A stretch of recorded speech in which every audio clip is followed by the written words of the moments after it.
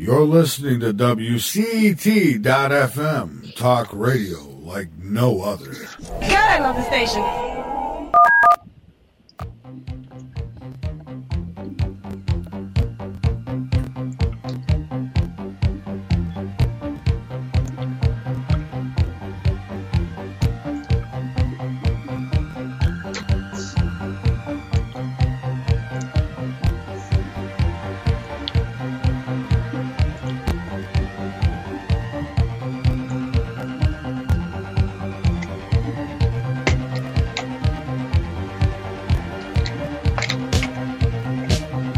And good morning, good evening, wherever you may be. You are listening to The Supernatural Realm on WCET.FM.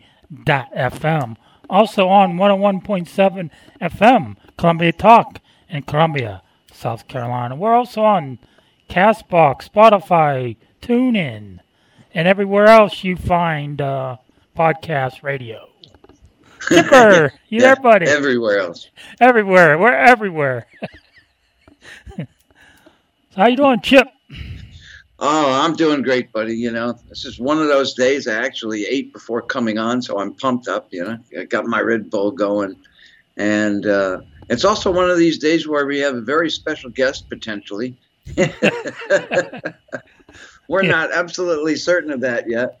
But if he does show up, trust us, really, really super good guest. Meantime, though, we have Tim Roxbury with us. Now, Tim has been hosting one of the best shows on radio for a minimum of 6 years, and it's now become a tremendous hit around the world, and he's right. Podcasts available everywhere. Proud to be on WCET-FM at LateNightInTheMidlands.com and on the Paranormal Radio app via TalkStream Live, and, you know, anywhere podcasts are available, and I mean anywhere. I see this guy everywhere, you know. It's like he lurks in every podcast, says, you know, site in the world. Yeah. But he's got a background, you know, where he was attuned to spirit at a very young age. You know, he had a friend who was kind of pertaining more to witchcraft, which kind of changed the way that he sees the world. And there are so many things about Tim Roxbury that are amazing. He has a lot of gifts. He's got a lot of sensitivities. He understands all these realms, and he understands physics even more than I do, you know. And he's intrigued by articles that change the world. So we have a very special guest in Tim Roxbury. Yes, we do. We also have a guy named Chip Reichenthal, who next month will be his 40th year looking into these realms, which started by a visitation by his childhood best friend at the moment of that best friend's death, and changed the way he saw the world, because that's not what death was to anybody that I talked to.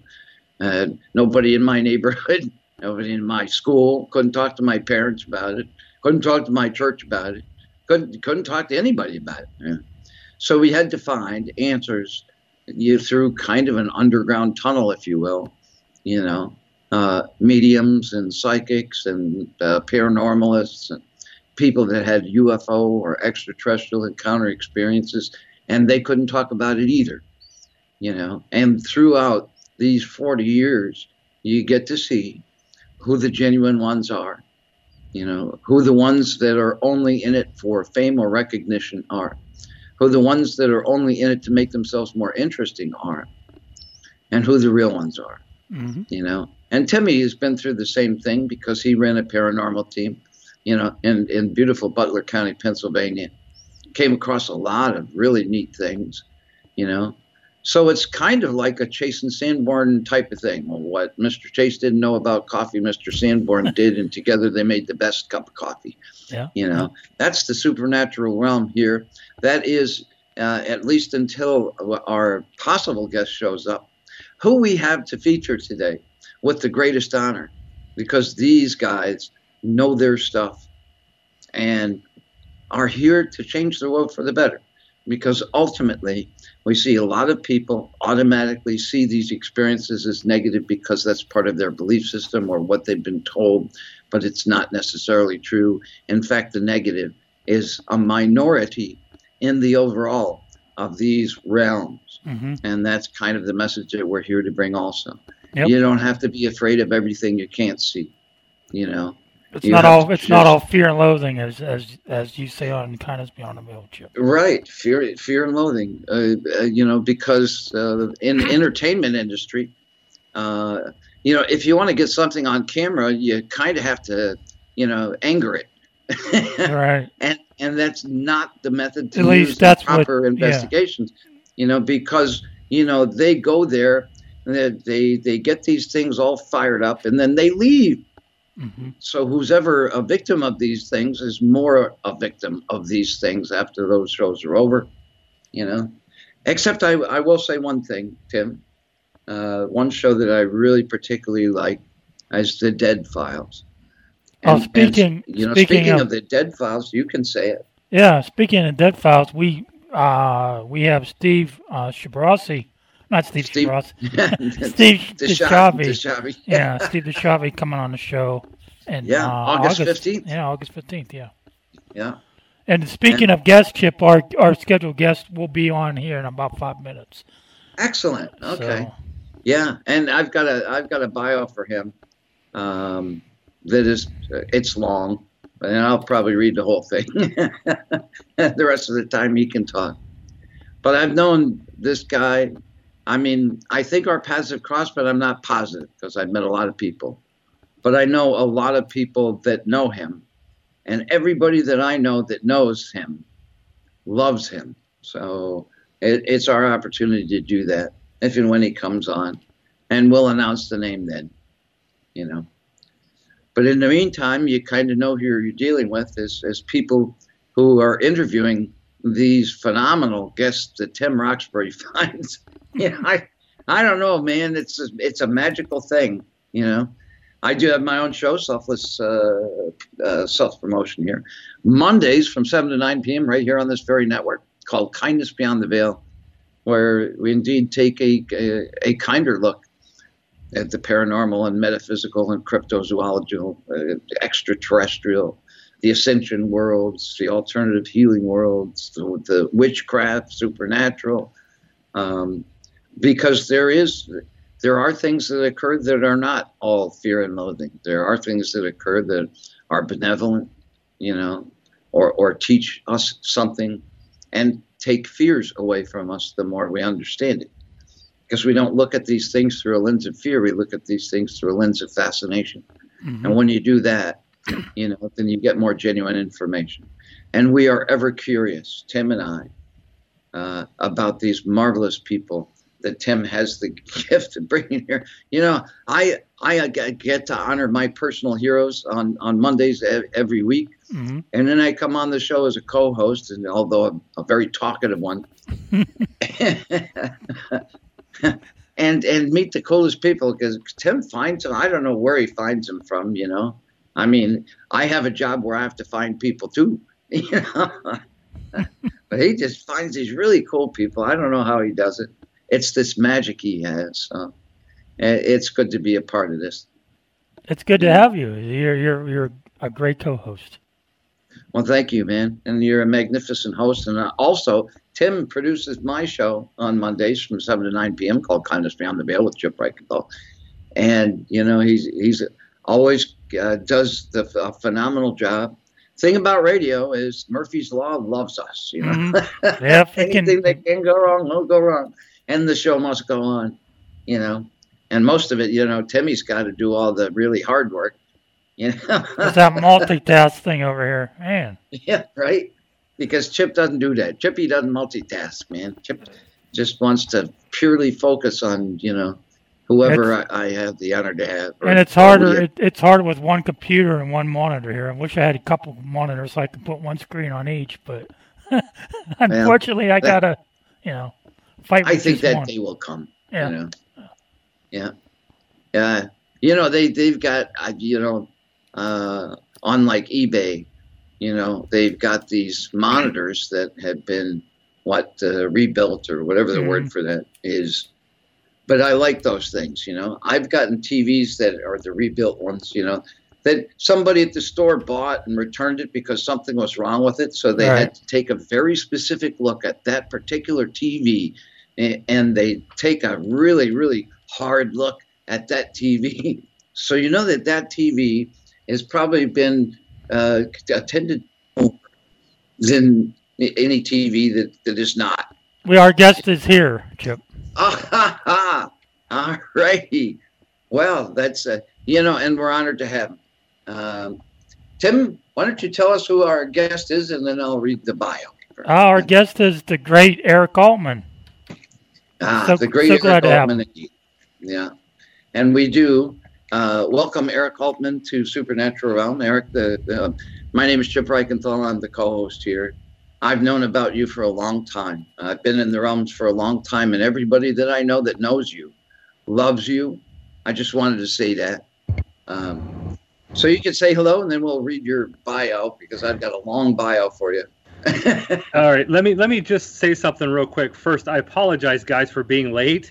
I thought it was from 8 to 10, not 7 to 9. So, but I'm here, and let me correct you, Tim. I'm not the great Eric Altman. I'm just the Eric Altman. There is no such thing as the great Eric Altman. But I'm really happy to be with you guys tonight. Thanks for asking me to join you. You're welcome. Yeah, it's a real honor to have you. And I will say, and I'll be. It's an impropriety, but I'm going to do it anyway, because I'm going to correct you, because Timmy's right. Because everybody that I know, because you've got humility, that's something that we've had, and all the time that we've been in these realms here. But I will say, I mean, with all earnesty, that everybody that I know that knows you absolutely raves about you.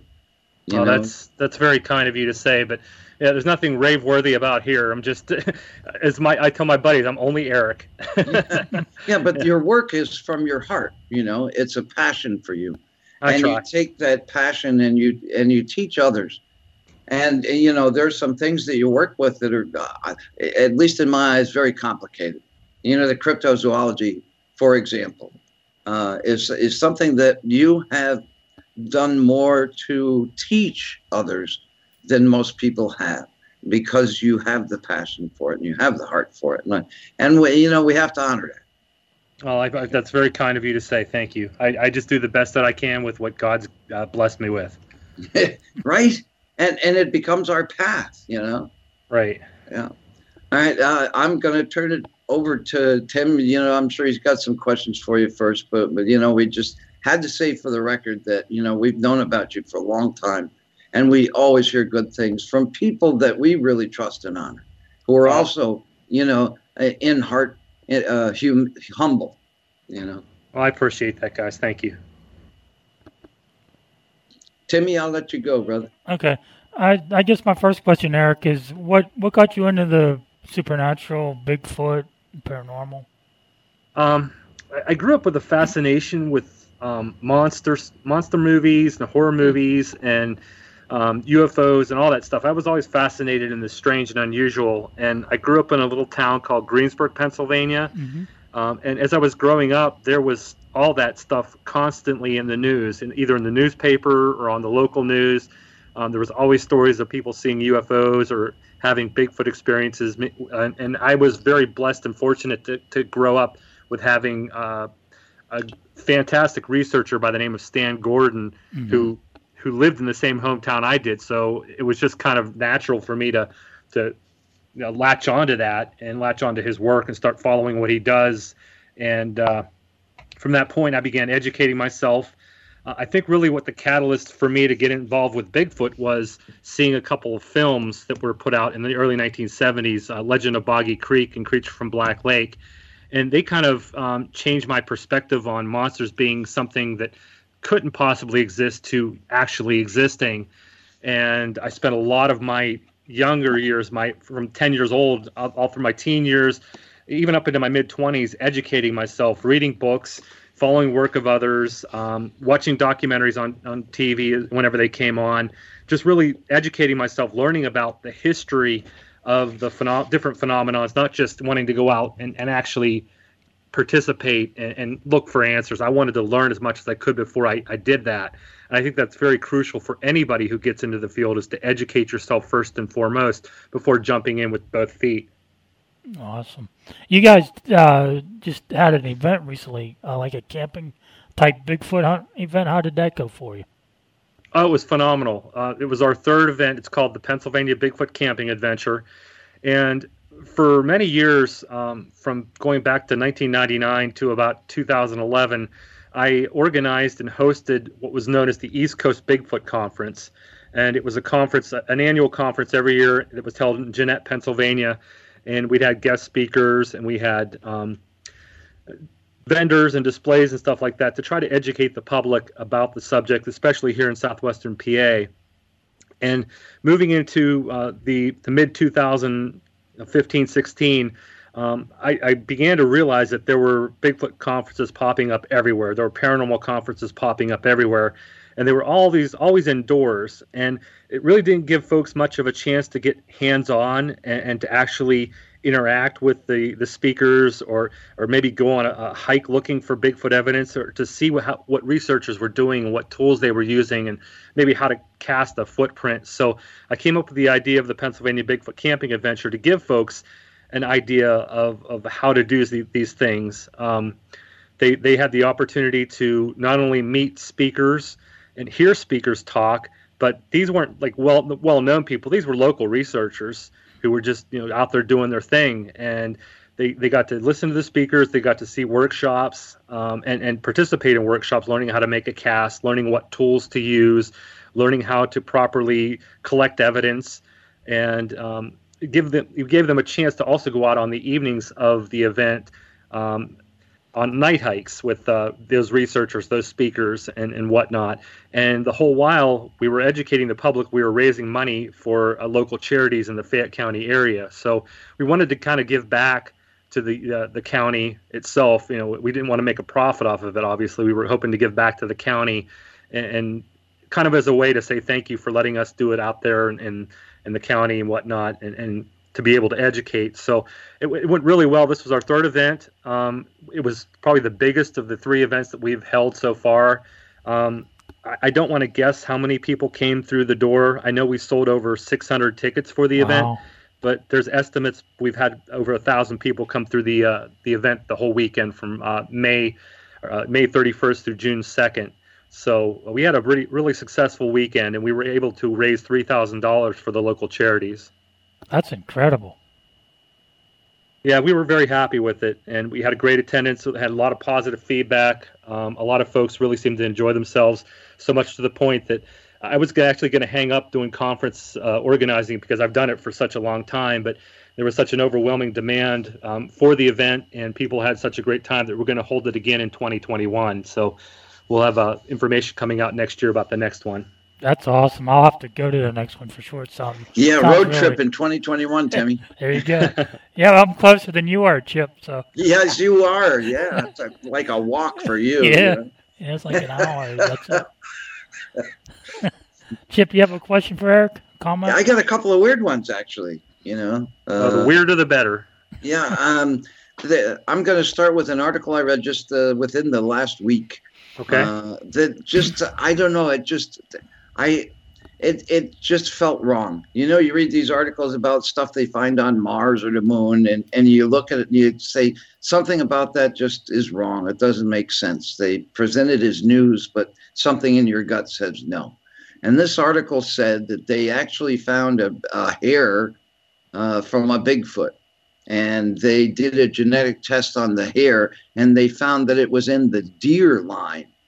And, to me, that makes no sense. I think I would have heard more about that hair by now, in the first place. And in the second place, it just didn't make sense. Have you heard about or read that article, and does it resonate with you, or would you feel kind of something wrong is about that like I do? Well, that actually happened in the mid-1970s. Long-term researcher Peter Byrne, he's known as one of the four horsemen, one of the four originators of Bigfoot research. He submitted that to the FBI for testing. He worked at at the Dalles in Oregon, and they had the Bigfoot Project. It was a Bigfoot Information Center, and they collected hair. He's a big game hunter. Was a big game hunter, and he hunted all over the world. And he was very familiar with all types of animal hair and fur. And he felt that this hair was something that they couldn't identify. It was something out of his expertise. And he sent it off to the FBI, and of course they in turn examined the hair and said it came from a deer. And they gave him that information, which of course Peter disagreed with. But that story is very, very old. I knew about that a long, long time ago. And why it's just now making the news is beyond me. But the actual release of that information was given back in the 70s to Peter, and that information was, he received a letter, and you probably saw in the article they actually had photocopies of the letter that was sent back to Peter, telling him it was a deer. But it's very possible. Now, I'm making an assumption, of course. I don't know this for a fact. We like assumptions here because you've had conferences, and we can trust your assumptions even. Well, I'm making an assumption that there had to be some kind of cover-up, because back then in the 70s, Bigfoot was a huge, huge thing where it was being covered by all the media outlets, a lot of press. It was the rage back in the 1970s, and I'm assuming that it was a cover-up by the FBI because they didn't want panic. They didn't want people to go crazy and start running around the woods with guns trying to hunt and kill these things. Plus, they were probably trying to protect habitat in the logging industry. Because back then there was a lot of money being put into the logging industry. It's $1 billion industry, and they probably foresaw if they said yes, it was a Bigfoot hair, that might have caused damage to the logging industry, the outdoor wildlife industry. It would cause panic and chaos, and probably would have caused a lot of complications. Just like the UFO stuff, right? The whole project, what was it, Blue Book, that kind of thing. So, you see, that answer makes sense to me, and I thank you for that. And I will be candid and say my wife watches more Bigfoot shows than I do, and she's got this theory. She may come in to ask a question, and it may be the same question. So if she does that, forgive me for the redundance. No worries. It's all good. But because she watches all these shows, she sees similarities that when people are just hanging out, having a campfire, drinking beer, that's when the sightings happen. So she said if you wanted to really find Bigfoot, you could purposefully just have campfire with beer, and there you go. So she may ask that question. That's just a heads up. But that's a consensus amongst researchers is you don't find Bigfoot. Bigfoot finds you. Mm-hmm. Right. Yeah. And ghosts are the same thing, I think, and extraterrestrials too, Right. You just got to be yourself and have fun out there and make noise and don't try to be quiet, because when you're trying to be quiet, they are probably onto you that you're doing something that you shouldn't be doing, probably looking for them. Right. And so, I would suggest any researchers that go out there to do field research, just act normal, talk, have fun, make noise. If you want to have a couple beers, as long as you're not getting sloppy drunk, then by all means, have a good time. And I think you'll have better success that way. That's right. Everything in moderation, people. Yeah. All right. So now my real weird question before I turn it back to Tim. Because we talked to, and you've done some things with UFOs too, but there's this place, LL Research, and it was based on this trans-channeler from 1981 named Carla Ruckert, who channeled the energy of this thing they call Ra. Okay, and it's all about the law of one. It's a kind of a complicated thing, but in that message from this. It's kind of a collective of higher order extraterrestrial entities. To them, a Bigfoot, or anything cryptozoological, are created as animals. And part of the reason you don't see them is because, according to this channeler, they could survive a nuclear holocaust. And they would be the next coming should the entire human civilization be destroyed by radiation. And so my really weird question is, what are your thoughts on that? That's a great question. And there are a lot of people that speculate that Bigfoot and other cryptids may not be of a terrestrial base. They might not be specifically earthbound creatures. I feel that they are, but there are some that believe they're interdimensional, or they're able to transfer their energy from one plane to another plane. Right. And if that is the case, which I don't know if it is or not, but if that is the case, one would suspect that if there is something like a nuclear holocaust, they'd be able to leave this plane and transfer to the plane that they're normally in, and remain safe and protected. However, I don't know if Bigfoot's able to do that or not. There are those who theorize and speculate that Bigfoot is interdimensional, and that's why we can't catch him or find any solid evidence, because when he's here in our plane, he leaves footprints, he leaves hair, he leaves scat, but then we are looking for him, and we can't find him, that he's in the other plane. So there's a lot of different theories and thoughts as to what Bigfoot is, where it comes from, and what abilities it has. It's hard to say what it really is. But still, we've ultimately just learned, especially from you, because, look, I'll say it again, and we may have met, I don't know, you've met a lot of people at these conventions, but it's an honor to have you here. But to hear you and your speculation think, no, that it is a terrestrial being is, I think, a great answer. Because again, there are speculations, and we like to go out there with theoretical stuff, but you have to come down to earth if you're going to be a real expert on these things, which we consider you to be. And I love that answer, and I thank you for it. I got to now back to Timmy. Eric, has there been a lot of sightings in Southwest PA over the years, and even the present of Bigfoot? Oh yeah, there's been, oh gosh, I couldn't even begin to tell you how many sightings, because with Stan Gordon's work and Dr. Paul Johnson's work, and even Joan Jeffers, they were working as researchers back in the 60s and the 70s. Stan's been doing this since 1959, and Paul's got into this in the mid-70s, and they've collected hundreds of eyewitness reports. The group that I ran from 1999 to 2014, the Pennsylvania Bigfoot Society, we've collected well over 300-400 eyewitness reports. And then now there's so many investigators out there in the field who are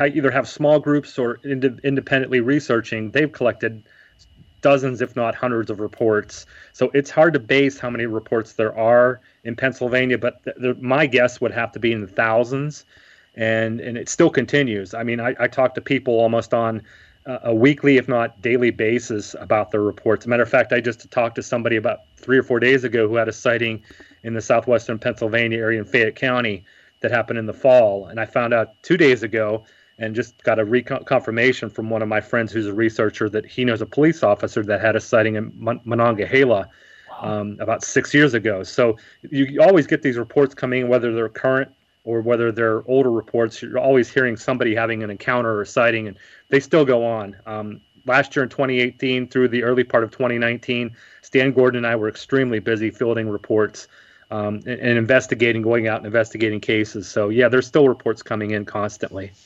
Mm. Have you been to the Butler Paranormal Conference? I know Brian Seach and Stan Gordon, they're like partners in hosting that, as well as some other organizations. Have you been to the event? Yeah, in its early days, its first couple of years, I actually lectured there at several of the early events, but I haven't been to the last 4 or 5 events in Butler. Yeah, but it's a very, very well-known conference. Brian and Terry Seach and some of the other organizers, they do a great job organizing it. They have a large crowd that comes to the event, and they put on a great bunch of speakers that talk. And I had the privilege, and I was honored to be able to speak there for the first few years when they got the event up and off the ground. Mm. Yeah, I may have seen you speak at one of their events early on, because I've been going since like the third or fourth year since they started. So I may have seen you there. So. Yeah, I either had a table as a Bigfoot researcher or was asked to speak, and I spoke like the first 3 or 4 years that they did it, and the last, I'd say 3 or 4, maybe 5 years I haven't attended, but I did for a while, and it's a very successful event. My hat's off to Brian and Terry and Fred Saluga and those folks at the event that do such a great job in organizing it. Yep. Okay, back to weird loaded questions here. I got two. One in reference to your appearances in documentaries, and one about your radio shows. But the first, the question I have in regard to the documentaries that you've been featured in what manner and what things did you address in those documentaries? And how does it feel watching yourself on TV? That's it's always weird to me. I've been in I think 6 or 7 documentaries and one or two television appearances. I've appeared on the local news channels a few times over the years. Wow. I actually did a TV program called Boogeymen that ran on Destination America. The first season was aired. The second season, my God. I saw that. I was in the second. I was in the second season of that, but that wasn't aired on cable. It's actually on Amazon Prime now. You can watch it. And they put me on an episode about Thunderbirds in Pennsylvania. I talked about that on the episode. Wow. And I've done some films like Mountain Devil: The Search for Frank Peterson, that was done by Ryan Cavallini. Right. I was in that as just playing myself as an investigator. Cool. Seth Breedlove is from Small Town Monsters has put out a couple of Bigfoot films, Invasion on Chestnut Ridge and On the Trail of Bigfoot, both of which I've appeared in. It's fun to do. Somebody asks me to do something like that, and it's helping to educate somebody or get the word out about Southwestern PA. I'm happy to do it. I don't particularly care for the being in the spotlight. That's why I don't do many. I've been offered quite a bit to do the shows and stuff. Yeah, but you got a face for camera, man. I got a face for radio. I don't know about that, but no, you do. I have seen you. On some show. I don't remember what it was, honestly. So pardon my ignorance on that. But you look good. Because you've got this, I don't know, light about you. Mm-hmm. And it shows when you speak, and it brings immediate authority to you, which is always good. And it's good to, be, if you're going to represent something, it's good to have this automatic authority. And we do see that in you on camera, just to let you know that, because you're a humble guy like we are, even though I'm like the best humble guy you'll ever know. Well, to be honest with you, it's very easy to let being on a TV show or documentary get to your head. It kind of happened to me at one point.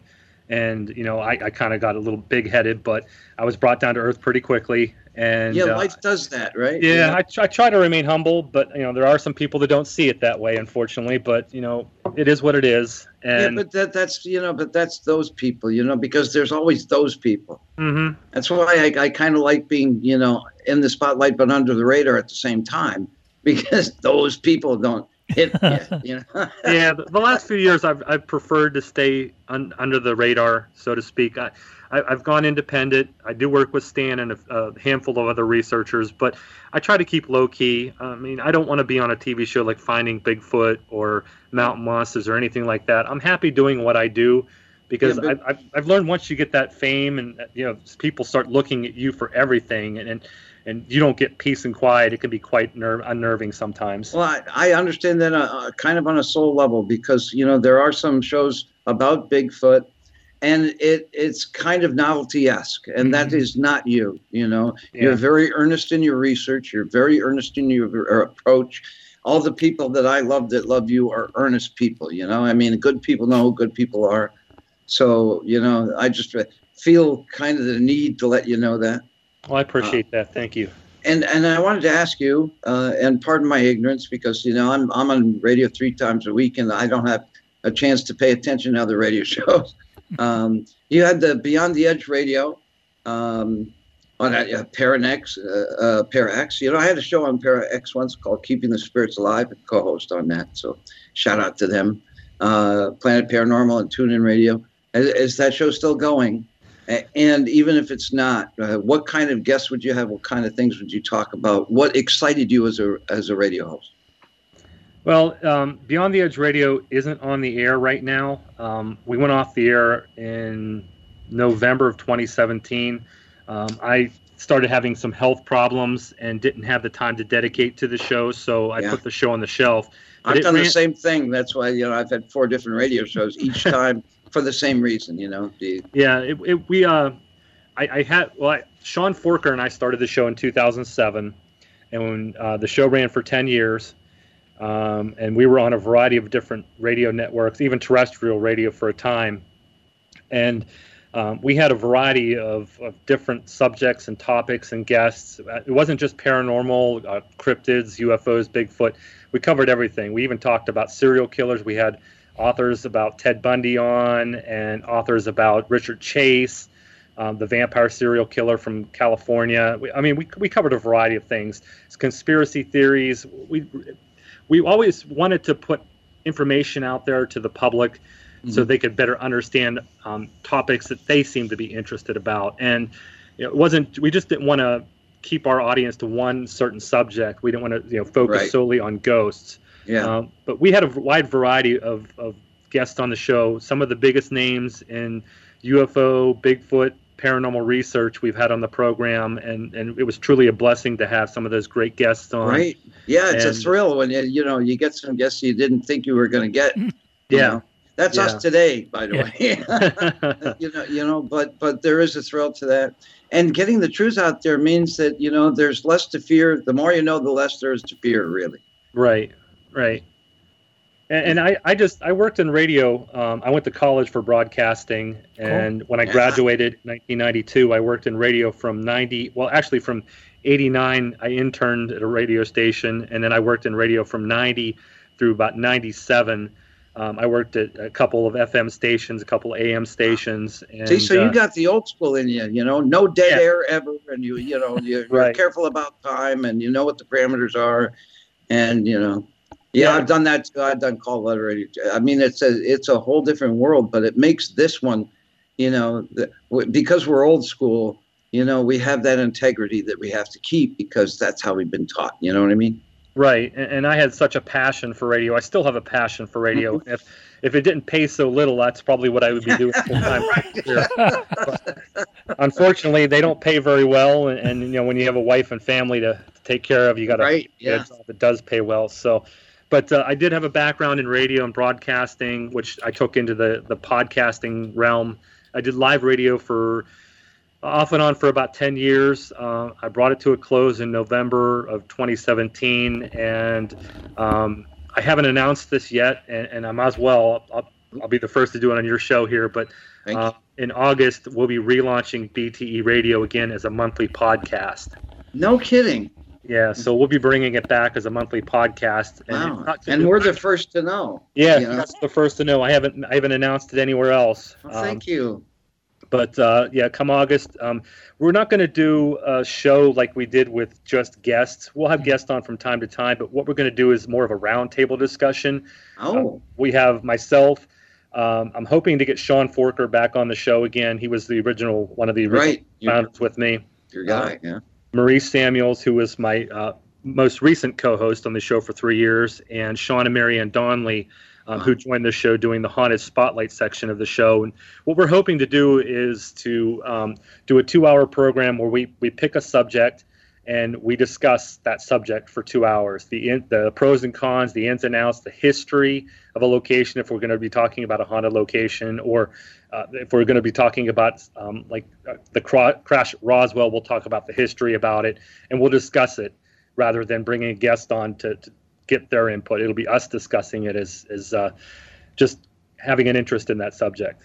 Wow, that's cool. Yeah, and you know what? If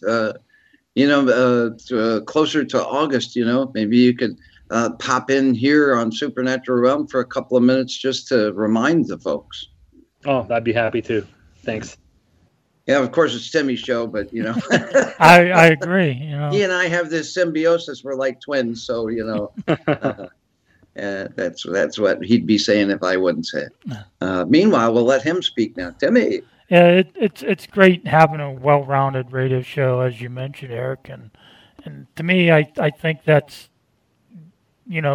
brings out more listenership as well as it educates us as radio hosts and individuals on the other subject matters. So, yeah, it's great having a well-rounded show.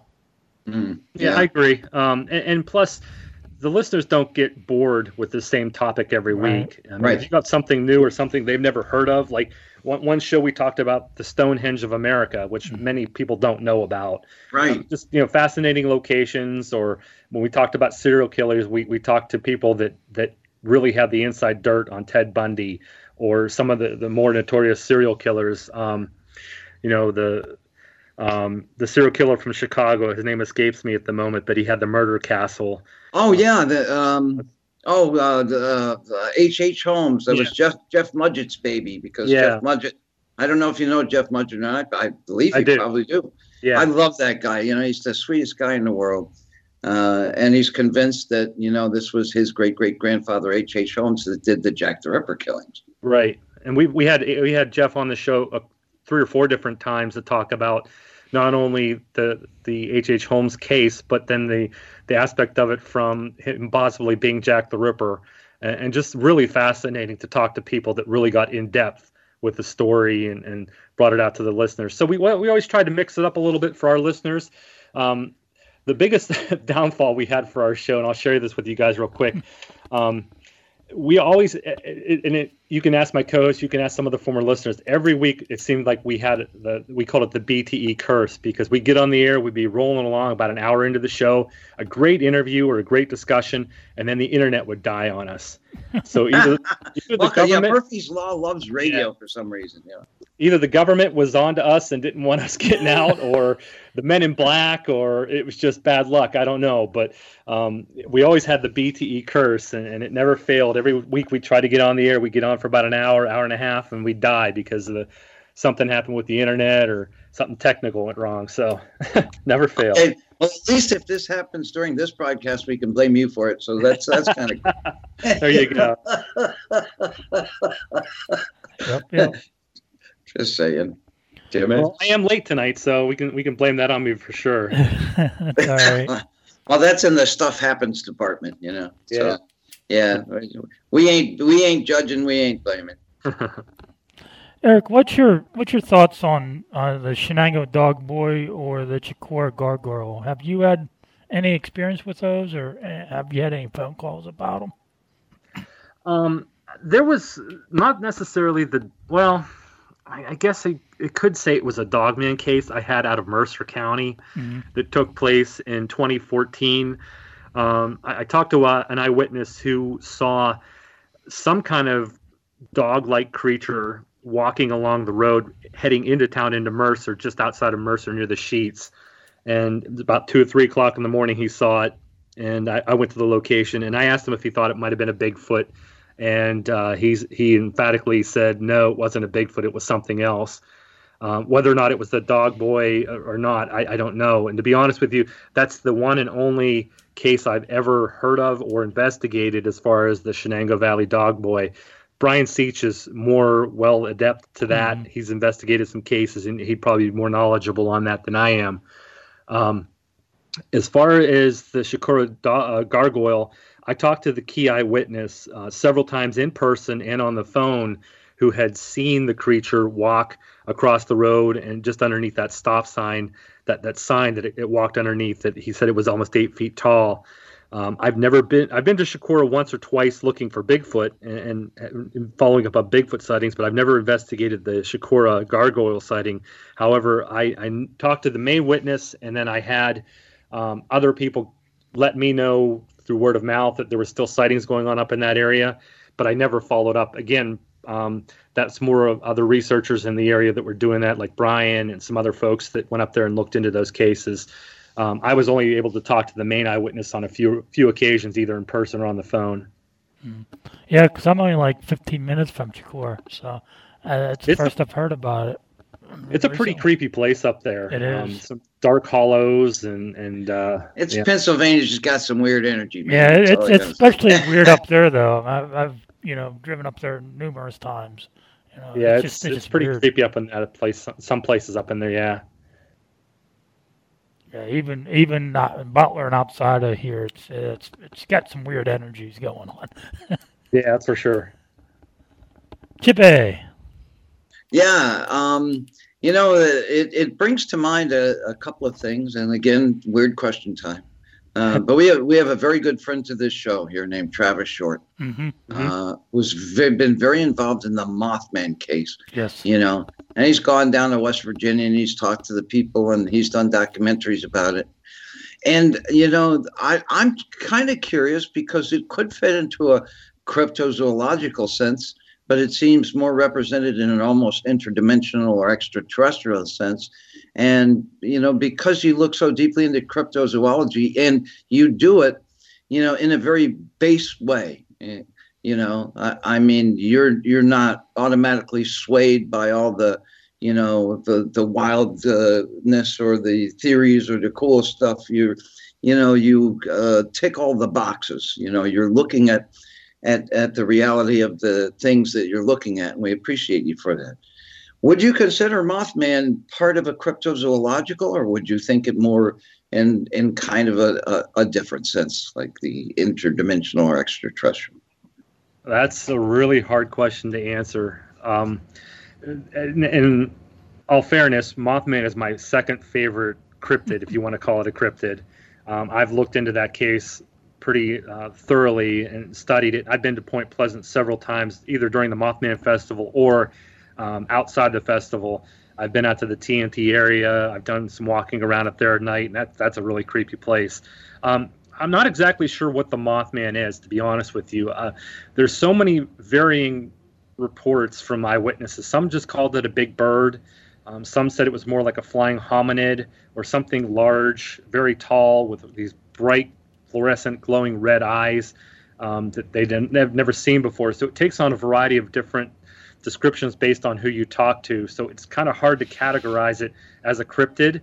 And to be honest with you, there's nothing in our fossil records of any type of flying hominids or flying humans that would even come close to what the Mothman is. So we don't have a historical record of anything close to it, or even anything in our current animal catalog close to it. So I don't know what the people were seeing down there. I tend to lean more towards it being a large heron, a blue heron, or something of that nature. But there was so much hysteria going on at that time, and there was so much more than just the Mothman going on at that time in Point Pleasant that it's hard to say what people were really saying, because as you had not only the Mothman sightings going on, you had a ton of UFO sightings over the Ohio Valley. Right. That were happening. John Keel was investigating. Yep. Of course, Mary Heyer, who worked for a newspaper in Point Pleasant. She had a little office there. You had Men in Black encounters going on. You had paranormal activity. Right. You had strange sounds being heard in the town, either through people's radios and television sets, or actually outside they would hear weird buzzing and different like static electricity sounds and stuff like that. Yeah, so just a lot of weird there was stuff. just really weird things going on at Point Pleasant at that time. Plus you had the climatic finish with the collapse of the Silver Bridge in 1967. Boy, so that was horrible. Yeah, and you had over 45, 46 people die, and it was such a horrible tragedy. It's just so much weird things going on in Point Pleasant. It's hard to say if it was a cryptid that was involved with it, or it was something otherworldly, or maybe an alien. I really can't answer that. Well, I want to add to your speculations because it's your second favorite cryptid. Because this guy brought up a very interesting point that I don't think enough people have really considered. So I wanted to run this past you and find out what you think about it. And so he said, back in the day, and I mean way, way back in the day, when it was just Native Americans here. I'll call them Indians because back then that's what they called themselves. Sure. Right? You had tribes of Indians that were and all this conflict. And then the Europeans started showing up, always in a compassionate sense, They send a minister or something that wants everybody to get along, and all of a sudden there's more Europeans than Indians, and they're saying, you know what, this is our land now, and all this stuff. And there's talk about curses from American Indians, because nobody's thinking that far back that could still affect this day and age. But it brings up an interesting point that nobody really covers. is we don't think of, the pre-European history of this country, or this land. And, and there's some very bad feelings from the losing side of that history that nobody might consider. So I just wanted to, as a hypothetical, or just as an extra thought, since it's your second favorite cryptid, if it could be part of some Indian curse. Well, it's very possible it could be. There was a chief Cornstalk who lived in the Point Pleasant area, and he went to there was a fort built at Point Pleasant, and he went there. Supposedly, he was in good terms with the English settlers, the Americans, the early colonists, and he was supposedly on good terms. But they actually set it up as a trap. They captured him, and they supposedly killed him at the fort. And on his last dying breath before he was executed, he uttered a curse on Point Pleasant. That's one of the supposed legends that actually happened. But as far as I'm aware of, there's no real historical information other than a play that was released in the 1800s right. where school children reenacted that and made Chief Cornstalk utter this curse. So it depends on, again, who you talk to, whether or not there was a curse actually. Yeah, it's like stuff gets lost in the translation, if you will. Yeah, so it was actually, it depends on who you talk to, whether or not Chief Cornstalk did put a curse on the city. But there are folks who live in that area that do believe the reasons for all the tragedy in Point Pleasant. And there wasn't just the Silver Bridge that collapsed that was the main tragedy. There was flooding, and there were other tragedies that happened along the Ohio River there in the town, fires and whatnot. So a lot of people think that maybe Cornstalk did have something to do with a curse and put a curse on the residents of that area. Yeah. And it's food for thought anyway. And I did have 2 weird questions for you, but I stretched this first weird question into 5. So I'm going to let Timmy have one, before my next weird question for you. Okay. Yeah. What are the most recent sightings of Bigfoot that you have heard about, Eric? Here in Pennsylvania or just in general? Here in Pennsylvania and in general, both. There are Bigfoot sightings coming in every day around the country that researchers are putting up on Facebook or putting out there to the public. A lot of them don't get mainstream media or don't get released to the public by media, newspaper or TV, but there are reports coming out. There was some things going on in Georgia and North Carolina where there have been some recent sightings. Here in Pennsylvania, the most recent things that I'm aware of took place this early spring, back in April and May, and Stan and I were working on some cases together where these are not your typical Bigfoot cases where Bigfoot was seen crossing a road or somebody saw Bigfoot in the woods. These are some really off-the-wall cases where people claim that Bigfoot dematerialized in front of them or just simply vanished without a trace. In other words, it was there and then it was gone. So again, that leads back to a lot of the hypothesis and people's speculation is that it might be interdimensional. But we had some sightings in Pennsylvania, in the Westmoreland County area in the spring, April and early May. I've talked to some people recently that let me know about sightings that happened in the fall in Fayette County. And I talked to a witness who had some vocalizations that happened actually at our Bigfoot event. He was one of our speakers that heard something whooping outside of his cabin one of the nights while he was staying with us. So, and supposedly there was a footprint found just outside the campground by a little girl and her father that they made a cast of as well. So don't know if that was legitimate or not, or somebody put that on as a hoax for the Bigfoot event, but that happened as well. But the Bigfoot sightings have been nonstop. Like I said, I talk to people either every other day or once a week about stuff that goes on. And a lot of the stuff I don't put out to the public because either I can't follow up on it or I'm not able to get to the sighting location. I just don't want to put a report out there for just the report. I like to put stuff out if I'm able to investigate and come up with some kind of conclusion or at least some kind of something to back up their claim or their sighting. Yeah.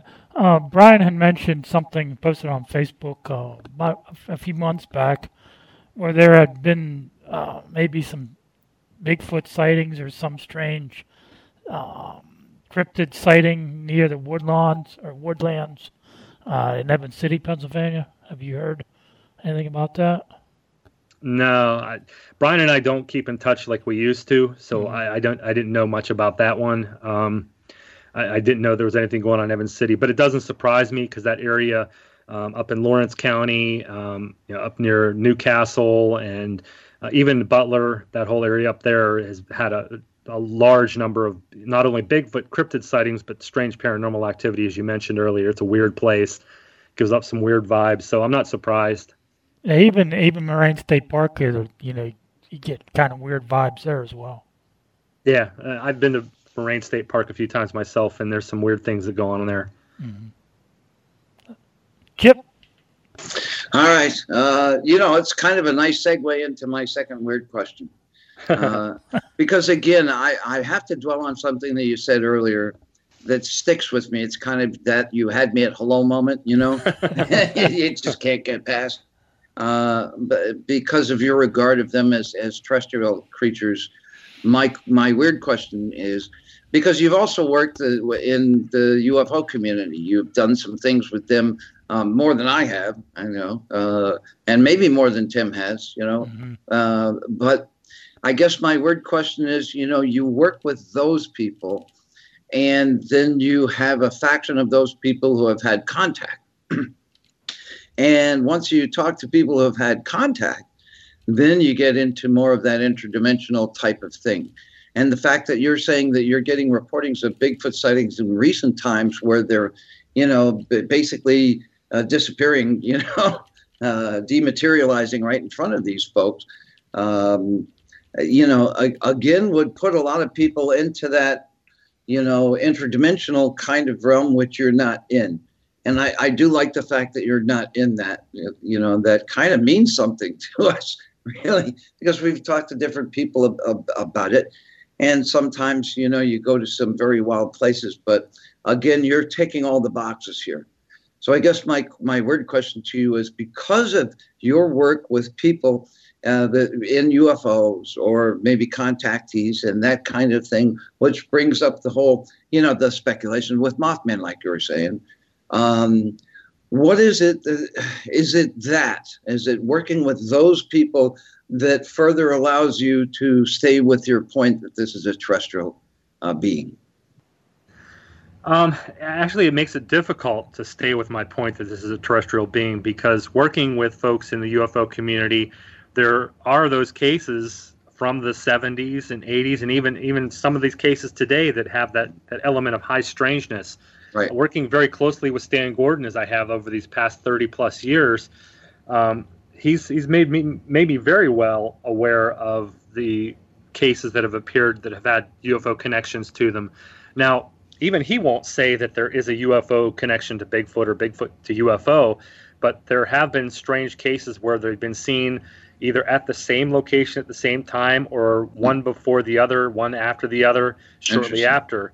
And that makes it very hard not to look at those cases. And I consider myself an objective researcher. I consider myself someone who looks into all avenues. I don't try to rule anything out, but I try to lean one way or the other. I don't try to just be all over the map. But when it comes to Bigfoot being or having an element of the UFO community or any kind of paranormal or extraterrestrial aspect, I don't think you can truly rule that out, because at this point we don't have information as to exactly what Bigfoot is, where it comes from, where it goes, why we can't collect a lot of good hard physical evidence to prove that it's real. So those questions have to remain out there, and you have to address them. You can't just brush them under the rug. Right. But on the other side of the coin, it's not something that's frequent enough or occurs enough of the time to really make a lot of physical researchers, flesh and blood researchers, stand up and take notice. Yeah.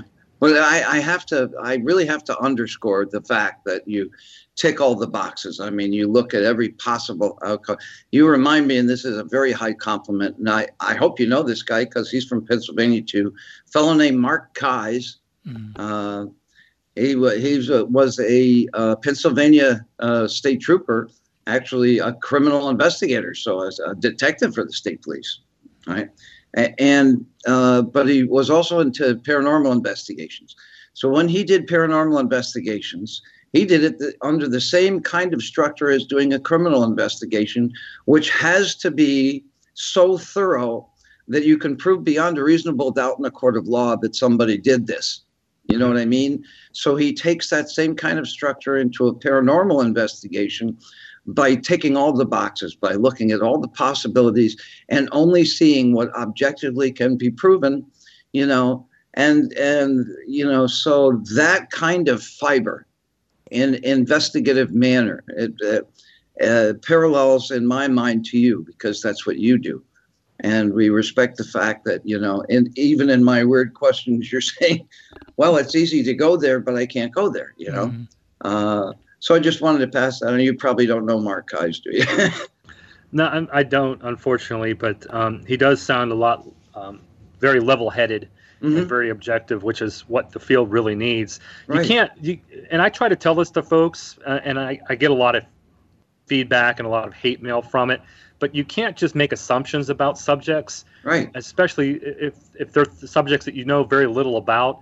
You can call yourself an expert, but there really are no experts on any of these subject matters. Right. We're all amateurs, and no matter what background you bring to it, we're still amateurs when it comes to these subjects, because no one has really fully come to understand or found the true answers to what a lot of these subject matters revolve around and what causes them.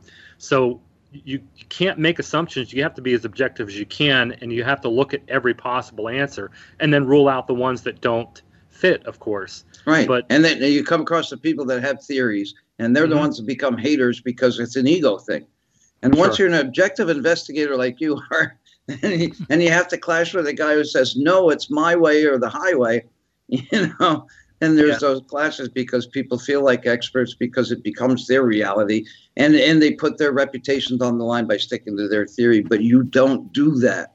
And I think it's important to point out, because people who are really looking for the truth in these matters should look to people like you, or Mark Keyes or Tim Roxbury, Chip Wright.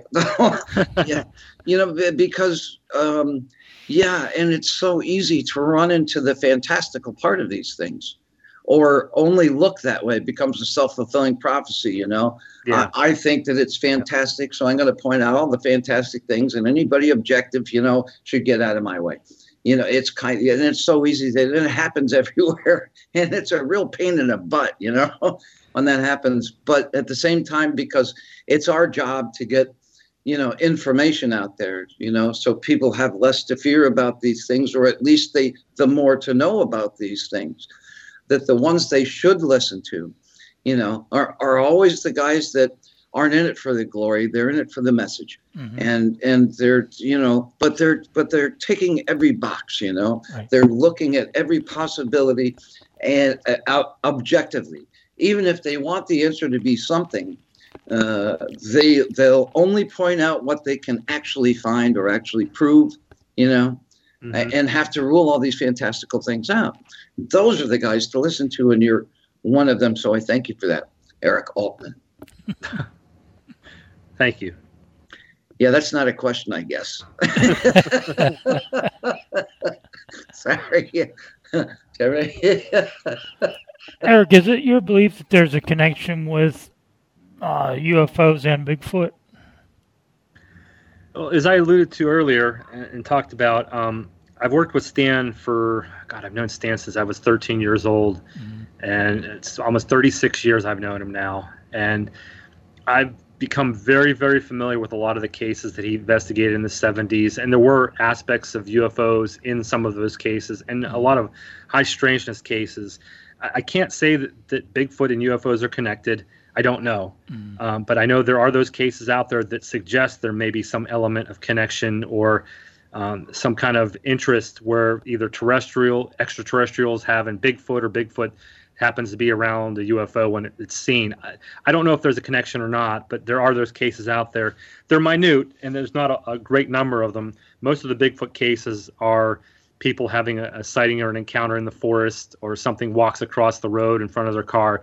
They're terrestrial cases, or earthbound or flesh and blood cases, if you will. But there are those handful that are out there, and you can read about them in Stan's books that really show there might be something more to it than just an animal that we're dealing with. Right. Yeah, because it almost seems that there is some sort of connection between the two. Because, as you said, where there's a UFO encounter or experience, there's also a Bigfoot experience in that same location. Yeah, those cases have happened, but as I said, there are not a lot of them. Mm-hmm. There's probably a small percentage of them than there is a large percentage of them. Right. Chip. Yeah. Hey, Eric, my wife came in. That's a very rare thing, Hello. Good time. She has a question for you. I've only got one pair of headphones, so I'm going to transfer it to her, but she's got a question for you. Okay. All right. Let me take the mic. Hello there. Hi. Sarah. How are you? Good. How you doing? Good. My question is, when you guys go and you look for Bigfoot, which I believe is probably one of our ancestors, why don't you just sit by a campfire, put cameras out, laugh, and just do that instead of walking around the woods looking for it? Because you're not going to find it. It's going to find you. Well, that's actually what I've said earlier in the interview is that what I tell people is it's okay to go out and look for evidence, but your chances of actually finding or coming across the Bigfoot in the woods are pretty slim, because I personally think that once you close your car door and you're out in the woods, it hears you and knows that you're in its territory, so it's going to avoid you. As far as the camera traps go, they don't work. The researchers put food up on the trees. Like steak. Well, you can attract bears that way too, and if you're out there, hunting for Bigfoot, you certainly don't want a bear to come in and harass you. But I tell people to just be themselves, carry on a normal conversation. Don't be quiet and sneak around the woods, because I think the Bigfoot know you're there, and if you're quiet and try to act stealthy, it's going to know that you're up to something and avoid you altogether. Yeah, they say a lot of times that Bigfoot actually likes the laughter of children. Mm-hmm. And so, you bring out some child, a recording of children laughing. Oh, we've done that. Yeah, we've actually done that, where we've brought out recordings of children laughing and playing, and we haven't had too much success with it, but I guess you have to be in the right place at the right time where there's actually a Bigfoot hanging out at for that to work. But other researchers have tried that as well. Oh, okay. Well, those were my questions. Okay, well, thank you. It's a good question. Maybe one day we'll hook up and I'll help you look for Bigfoot. Okay, thank you. There you go, Chippy. Thank you, baby. It's kind of there you go. That's the great Terry Reichenthal on Supernatural Realm Radio. Thank you. Yeah. It's kind of similar when you're doing a paranormal investigation. You get more evidence or data just sitting quietly in a space, and let the evidence come to you, rather than you go out and search it and antagonize it or whatever. I mean, yeah, you can find a lot of evidence by going out that's the only way you're going to find evidence, is to go out in the field and look for it. Mm-hmm. You're going to find your footprints. You're going to find your tree structures. You're going to hear sounds only if you're out in the woods actually looking for it. You're not going to find it from behind your laptop or your computer, right, or sitting at home watching it on TV. So I suggest people get out there in the woods and look. But if you truly want to have a Bigfoot encounter, I suggest to people just to go out, and I've done this, where we go out, we do call blasts, we knock on the trees, we make the calls in the forest to try to draw them in. So they know we're there. They know that what we're doing and trying to bring them in. It doesn't always necessarily work, but there are occasions where we do get replies, and we do get answers back from them, either wood knocks or hear animal calls back to us. And but I tell people, I really don't think you go out and find Bigfoot. I think Bigfoot finds you. You need to let him come to you and let him know that you're not out there to hurt him or her. You're not out there to do anything malicious or harmful. You're out there just to have a good time, and you're basically acting innocent, and that's going to draw its curiosity, pique its curiosity, and bring him into you. Maybe it just wants a beer, Maybe. Or a Red Bull. Or a Red Bull, yeah, something like that. Hey, and because you say this, and we believe the same thing, because I was primarily a paranormalist for a while.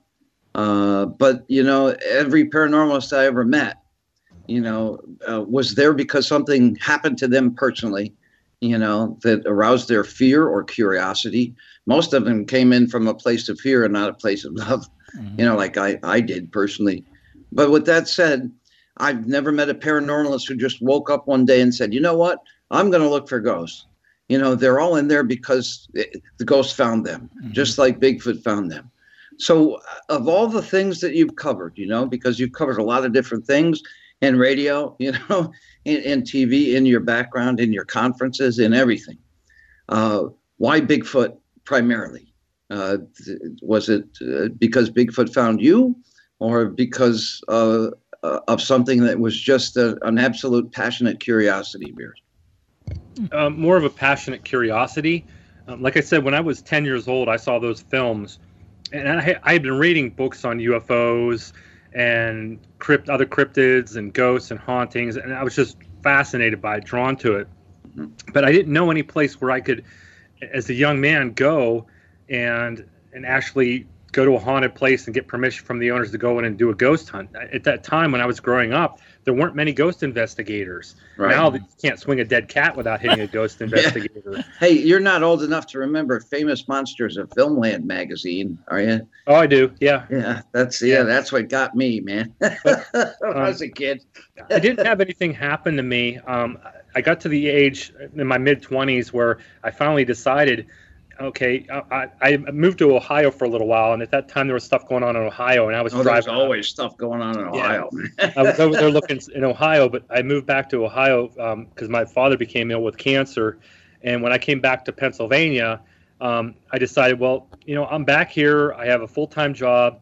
I have weekends off. I'm going to actually start trying to find out some of these people I've been reading about in books and newspaper articles and talk to them in person and get their real story and see if it was changed. It was different from what was in the books or the newspapers.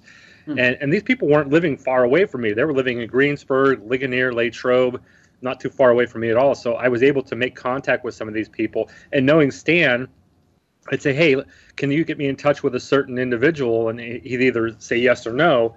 And I would go out and meet these individuals and talk to them and hear their story. And that's how I actually learned how to start investigating and interviewing people, is to meet them face to face and learn their story and have them take me to where they had their sighting. And that's how I started actually learning how to interview and investigate. And from there, I started, I put out there myself into the public realm as it was just starting on the internet in the late 90s. About Bigfoot. There was hardly any Bigfoot groups out there at the late 90s. Oh, right, yeah. Or at least they wouldn't say it out loud. Right. And, I had a forum, and I had a real small group, which was just me and a couple other guys. And I met Steve Anderson and Henry Benton, who were running a group called the Pennsylvania Bigfoot Society. And I teamed up with them. I was a member of the BFRO, which is Matt Moneymaker's Bigfoot Field Research Organization. So I had my foot in the door of a couple places, and just started working with them and building a little group into a huge group in Pennsylvania, where we had over 150 members at one point. And we were getting sighting reports in all the time, and we were filtering them out to other researchers in Pennsylvania that worked with our group, and going at those locations and meeting with witnesses and staking out locations and looking for evidence. And that's how I got my experience, is by having a passion with it and actually getting off my butt from sitting behind a computer and watching TV and reading newspaper articles to going out in the field, talking to these witnesses, seeing the actual location for myself, and that way I can make up my own mind whether or not these sightings actually occurred or not. Wow, and that's fascinating. And my next question is probably going to be to Tim, because you've got basically two redundant questions from the Reichenthal family here.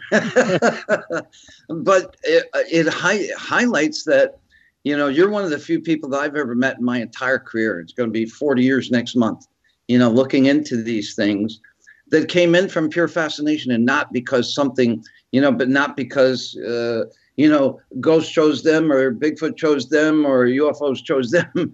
You chose to do this. You're one of the very few people I've met in my 40 years that comes into it that way. And so my next question is to Tim, because, Timmy and I see a lot of things from the same way. We came up kind of in the same way, just like I can say you and I came up in radio the same way, Eric, but I don't know how many people Timmy's met that or talked to in his long radio career that came into this purely from a place of fascination and not because of an actual experience? Timmy, that question. I've come into it the same way. I've always been fascinated with the paranormal, with UFOs and the Greys and everything else. My great grandfather, when I was young, would always talk about that subject to my uncle, and he was always fascinated with it. He had a lot of books and papers about different sightings and different things, throughout history, and it was something I was always interested and passionate about growing up. Yeah, but I mean, when you were young, you had, you saw things, like spirits or something. I felt they things chose around. you. Here's a guy that didn't have a personal experience and just came into the field because of that curiosity. You know what I mean? Right. And you go to these paranormal conventions, which you do. You have paranormal teams, which you do. And it seems like everybody around you is looking for ghosts because they saw one, or one came to them when they were kids, or one tried to push their mother down a flight of stairs or something, But here's a guy who comes into the field without an experience like that, just out of passionate curiosity. And that's a real rare thing. I mean, it could be the very first person I've encountered like that. And there's a lot to be said for that. But, the people that you've encountered in the paranormal, in the UFO, how many have you met? A lot of people that didn't have an experience, but had that passionate curiosity, or everybody around you that's in there because something happened to them that pulled them into it? I've always had experience of, people getting into it because of what they experienced. Mm-hmm. Yeah. So, I mean, that makes Eric a very rare guy. It is. It does. And there's a lot to be said for that. That's pretty. How about you, Eric? Because you've been in a lot of conventions, you've hosted a lot of them, but you've seen a lot of people that are Bigfoot people because they've had a Bigfoot experience. Not because when they were kids they were reading magazines and got the fascination and come across brilliant people who know more about it than really anybody else does, and learn from them. The people around you, the people that you meet at conventions, the people in the Bigfoot or crypto fields or the UFO fields or the paranormal field. Have you met a lot of people who are into it just out of passionate curiosity rather than having a personal experience and getting pulled into it that way? Well, most of them have the personal experience or something that catapulted them into the field they're in. I know a handful of people that just have the fascination or have grown up where they've just been fascinated by this subject. Stan Gordon's a perfect example. If it wasn't for his parents buying him a little radio for his birthday, his 10th birthday, he would have never gotten into the subject because, he was born near Halloween night, and he had a little radio as he tells the story, and he was listening to the KDK, I think it was, and they were talking about ghosts and goblins and UFOs and stuff like that, and that really drew him into really looking into the subject matter further. He'll be the first to tell you he's never seen a UFO, he's never seen a Bigfoot, so he's never had that personal experience. And there are several people out there like that have never had a personal experience, but yet they've had the fascination, have been drawn into it. But most of the people I've talked to or have either met through research or met through conferences or either witnesses or have had some kind of experience that's catapulted them into what they do now. Mm-hmm, mm-hmm. Yeah, I mean, it's very rare you meet somebody that hasn't, so this is a very cool day, Just saying. You guys ready to take a break here pretty soon? Okay, sure, man. We could do that. What do you think, Eric? I'm just here for the ride. And what a beautiful ride it is. It sure is. All right. Okay. So I'm going to go ahead and take a break here in about a minute or so. Okay, very cool. Meanwhile, remind you our guest today is Eric Altman. Eric, do you have like a website or anything, places where people can contact you and reach you? Yeah, I'm on Facebook at Eric H. Altman. I have ericaltman.net is my personal website, although it hasn't been updated for a little while. I've been busy with the Pennsylvania Bigfoot Camping Adventure, but there's also that website, PABigfootcampingadventure.com.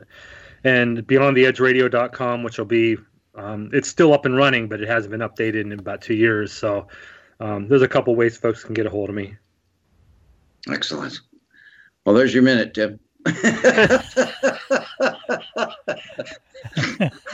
I see how you are. Trying to multitask over here. You got to pick on me. Yeah, I'm just, keeping things lively while you're doing all that hard work over there. All right, we're ready to take a break now. I got everything in queue, so we're good to go. Oh, man. Just don't laugh when the commercials are playing. We'll be all right. Yeah, that's right. Because we're not going to hear the commercials in our headphones, Eric, but our mics will still be live. We just want to say that out loud. So keep that in mind. All right, you are listening to the Supernatural Realm on WCET.FM with our guest, Eric Altman. We'll be right back right after this. You're listening to WCET.FM, talk radio like no other. Mondays from 7 to 9 p.m. Eastern on Kindness Beyond the Veil. Even in the darkest realms and mysteries, good things happen. Kind, even loving things. In the paranormal, psychic world, extraterrestrials, mystical healing, light workers, starseeds, things that have astounded us since the beginning of time do have a love-based side to them. And we'll show you on Kindness Beyond the Veil every Monday, 7 to 9 p.m. Eastern with your host, Chip Reichenthal. Leading into Michael Vera's Late Night in the Midlands show at 9 Eastern, making Mondays worthy of looking forward to right here on WCET-FM, because that's where the action is. Guess what, folks? Late Night in the Midlands archive is deep, going back several years, and you can have access to it all by becoming a late nighter. Becoming a late nighter is easy and only costs $5 a month. Late nighters get access to so much more that others do not, such as the full 3 hours of the L&M show with bumpers and archives that go back years, the special video interview page where you can watch some of the greatest interviews in studio on camera. The L&M newsletter will make you the most informed listeners because you will know before anyone else about special events and so much more. So click the subscribe button today and become a late nighter. So go to www.latenightinthe-midlands.com. That is www.latenightinthe-midlands.com and sign up now. So, you love talk radio? Then you'll love TalkStreamLive.com. TalkStream Live is always on, 24/7 with the best streaming talk shows. Find your favorite talkers and discover some new ones. It's free, readily available online or on mobile with any smartphone or tablet. Finding your favorite talk shows all in one place has gotten a whole lot easier. Just go to TalkStreamLive.com. Be sure to download the free apps from Google Play or the iTunes App Store. What is the supernatural realm exactly? Why do people have paranormal or mystical experiences? There's some science behind it they're not looking at. Why do some people have negative encounters and others don't? What are the best methods to use, and is there some new truth to them? We'll ask these questions on the hit radio show Supernatural Realm with Tim Roxbury, Tuesdays and Thursdays from 7 to 9 p.m. Eastern with your co-host Chip Reichenthal. Supernatural Realm, Tuesdays and Thursdays, 7 to 9 Eastern, leading into Michael Vera's Late Night in the Midlands at 9, right here on WCET-FM, because that's where the action is.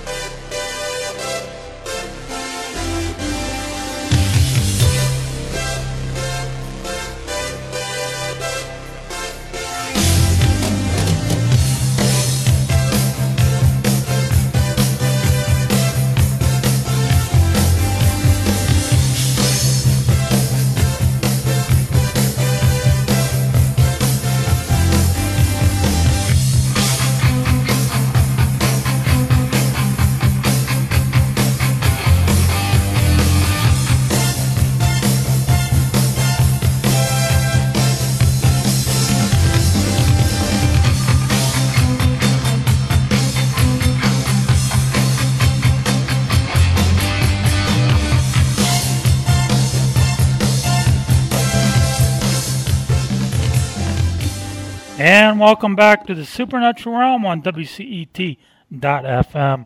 Also on Columbia Talk 101.7 FM in Columbia, South Carolina. Chippy, you still there, bud? I sure am. Yeah, and with our honored guest, and for a very rare occasion here on Supernatural Realm, we're going to vehemently disagree with our guest by referring to him as the great Eric Altman. And, he's got a bio that is so huge it would take up the whole show. But I just wanted to highlight a couple of things, at least according to this bio, and it may be a little outdated. If it is, forgive me. But he's organized 8 East Coast Bigfoot conferences, co-organized, co-hosted Pittsburgh UFO Bigfoot Conference with the Pennsylvania chapter of MUFON, co-organizer and co-host of the Pennsylvania Bigfoot Camping Adventure. His research has been featured in all forms of media outlets, including books, magazines, countless newspaper interviews. He's been interviewed in over 100 internet, terrestrial, and satellite radio programs, including the great Supernatural Realm here. Featured in numerous television programs as well, including, Supernatural Realm someday when we're a television program, Timmy. He's appeared in the 2004 East Coast Bigfoot Conference DVD, 2012 documentary film American Sasquatch Hunters, Bigfoot in America, 2014 DVD film Mountain Devil, The Search for Frank Peterson, and the most recent 2018 documentary film Invasion on Chestnut Ridge. Aside from media appearances and field research, he's also traveled the East Coast for the past 18 years, lecturing and presenting talks for schools, clubs, organizations, meetings, various groups, Bigfoot and cryptozoology conferences and events. And, of course, he's currently available for booking these events, which you can contact him on the pages that he mentioned right before the break. Very cool. Eric, we got about 15 minutes left of the show, roughly. With you being a radio host, is there anything that you would like to talk about maybe we haven't asked you or covered yet this evening? No, I can't think of anything. Boy, and that was a loaded question, too. Whatever you guys want to talk about, I'm happy to talk with you guys. Not a problem. Okay. All right. Hey, in the no such thing as a dumb question department, before I turn it back to Timmy here, what's the real difference between Bigfoot and the Sasquatch? The name. That's it? The name, yeah. The term Sasquatch was actually an anglicized American word from the Chehalis Indians. They called it Siskahavas. And J.W. Burns was visiting the Chehalis Indian tribe in British Columbia, and this was in the early 1920s, and he got to know them, and they told him stories about this wild man of the woods, this wild hairy man of the forest that they called the Siskahavas, and he changed it, of course, into Sasquatch, which a lot of folks think that's a common name for all Native American tribes, which it truly isn't. That's the only Native American tribe that ever called the Sasquatch, which was coined by an American, J.W. Burns. The term Bigfoot came about, and actually in 1958, it was October of 1958 when a road construction foreman, they were building roads in Buffalo, or not Buffalo, excuse me, the name escapes me, not Willow Creek, but Bluff Creek, California. There we go. Bluff Creek, California in the 1950s. And he was like the foreman of this road crew. They were building roads for timbering and logging of the Bluff Creek area. And they would constantly find Bigfoot tracks around their heavy moving equipment, their bulldozers and excavators, and they'd find footprints. And he made a copy. I made a plaster cast of one of the footprints and took it to the Humboldt Times. And on October 6th of 1958, they printed a story called Huge Tracks Found That Belonged to a Bigfoot. And that's how the word Bigfoot became known. And it's actually probably one of the most popular icons in pop culture we have today. But it went from, before 1958, it wasn't known as Bigfoot. It wasn't known as Sasquatch. It was simply called wild men or wild women of the forest, wild persons. Yeah. And I hate to disappoint a lot of people from the distant past, but that big hairy guy was me in a past life. So there you go, man. Mystery solved. Yeah, see? It's the magic of Supernatural Realm here. Oh, so there is a purpose behind the beard then, aren't you? Yeah, there is. I'm a small hairy guy now, but I'm working on it, They'll call me Nice Guy Foot. You know. Nice guy foot. Do you have a question, Tim? Not exactly, but I do want to let the listeners know that we are looking for donations to the network to help us stay on the air. The listeners can go to www.latenightinthemidlands.com and please donate, because that's what keeps us on the air. That's what keeps us fed and helps us stay here on the air. So please the donate. cool thing is it's very easy to do. There's this huge button that says donate. You click on that. You just follow the advice that they give you, and boom, there you go. And we can stay on the air, and that's a beautiful thing. Because we like it here. We love it here, yes. We get guests like Eric Altman on this show, you know. That's a pretty cool thing. After tonight's show, they'll be donating to get me off the air. Never have me back. I highly doubt that, man. All right, I got a question for you, because you know you guys are going to hate me, but that's okay. You know. Oh well, it happens. Because I'm a New York Giants fan, right? You know. And you guys, Pennsylvania guys, I do. I like the Eagles. I think the Eagles will be okay. You know, especially if they're not playing us. I like the Steelers. You know, they're a fun team to watch. Yeah, I'm an objective Giants fan. But it brings up the topic of New Jersey. Okay, and I know you've done a New Jersey Expo, because that's where I got your bio from. And since you've been in New Jersey, they got some sort of New Jersey monster or something, don't they? And there is something that is really pertinent to New Jersey, cryptozoologically speaking. And have you had any, well, not encounters, but, you know, this New Jersey devil or whatever it is? What kind of buzz have you heard about that? The Jersey Devil is an interesting phenomenon, I guess is the best word to call it, because there's really never been any physical proof to say that the animal's real. There's stories about the New Jersey Devil that date back to the 1900s, if not earlier, late 1800s, about this creature. You know, go back with Mother Leeds, that supposedly had given birth to her 13th child, which she cursed, and it came out, depending on who you ask about the legend, either it came out fully as a demon and flew up the chimney, or it came out normally and then turned into a demon and flew up the chimney. And since that time in the 1700s, it's been reportedly seen all throughout the Pine Barrens and certain sections of New Jersey. And there have been sightings of people claiming to see something large with wings fly over their car across the roadway or in the forest over the treetops. People have claimed they've seen it on rooftops of houses, leaving footprints in the snow. And there was an actual interesting episode of Monster Quest.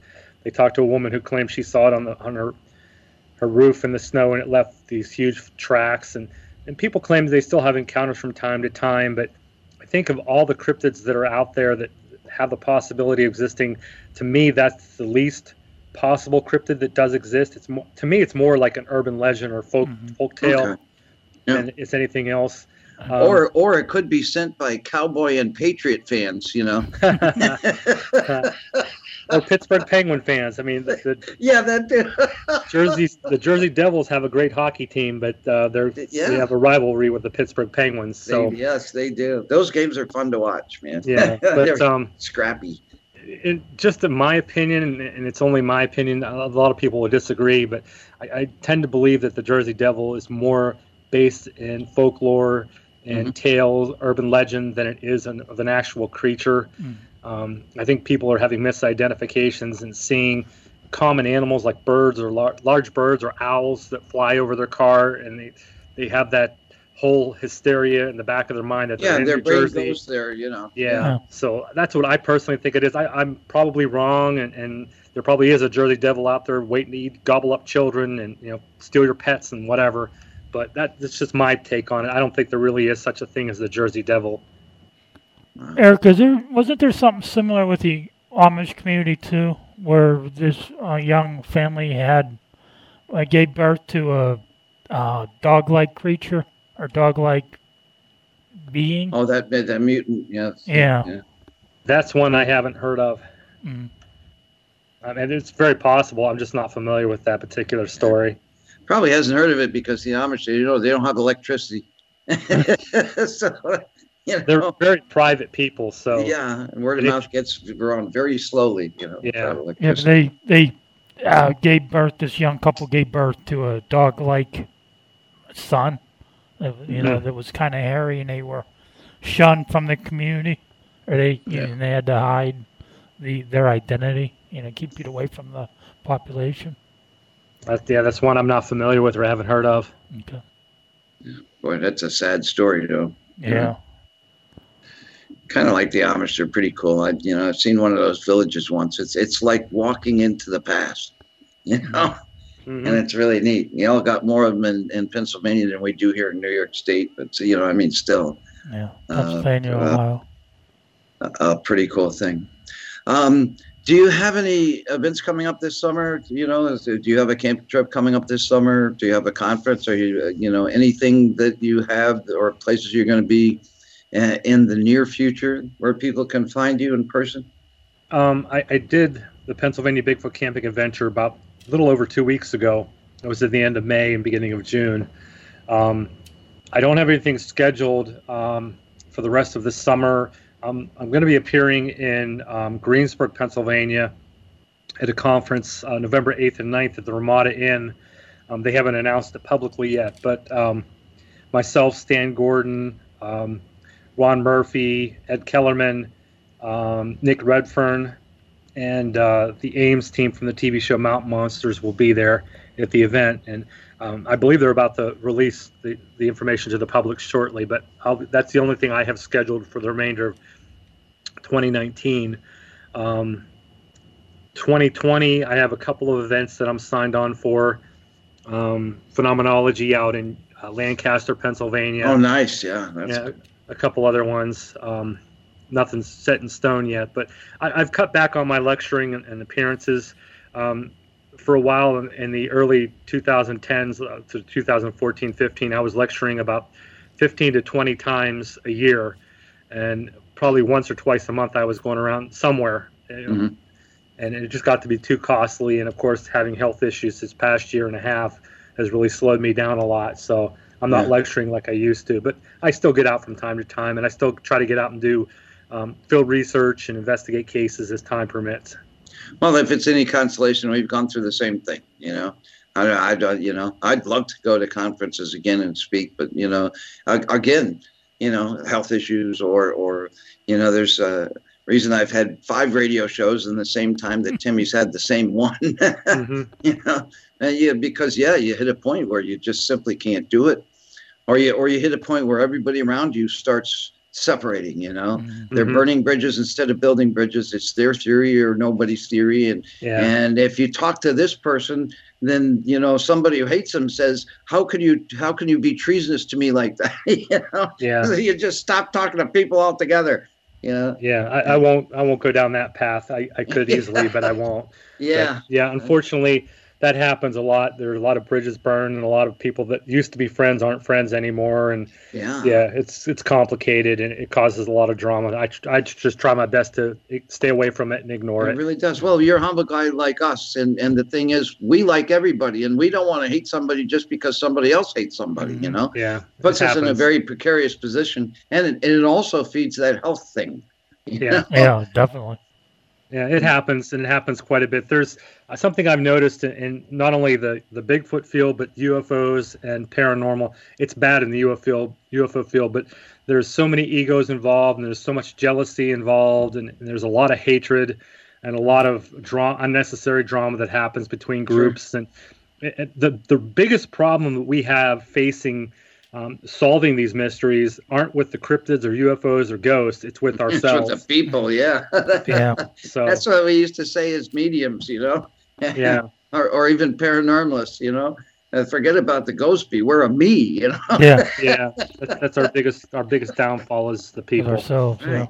Yeah. That's one of the reasons why I don't have a paranormal group anymore, because as soon as I get a good one together, it falls apart. So it's like, why bother? Just stay to the show. But at the same reason, it's why we appreciate you, Eric Altman, so much, because we understand where you come from, because we've been where you come from. We're very passionate in getting answers, and we love to hear everybody's opinions. Mhm. And we're here to build bridges, not burn them, And when bridges burn, we still like both sides. It's like if a couple gets divorced and both of them were really good friends of ours, it's not like we could side with one or the other. We still want to side with both without some sort of consequence. So that's why it's good to be radio hosts, because we can get away with doing that. And at the same time, we can really appreciate the value of people who are in it for all the right reasons, who are doing it in all the right ways. And it's far from what, people might see on TV, or on the internet with all this fear mongering and fantastical type of stuff. Because you're real, and we thank you for that. That's we have to honor that. We do. I appreciate it. Yeah.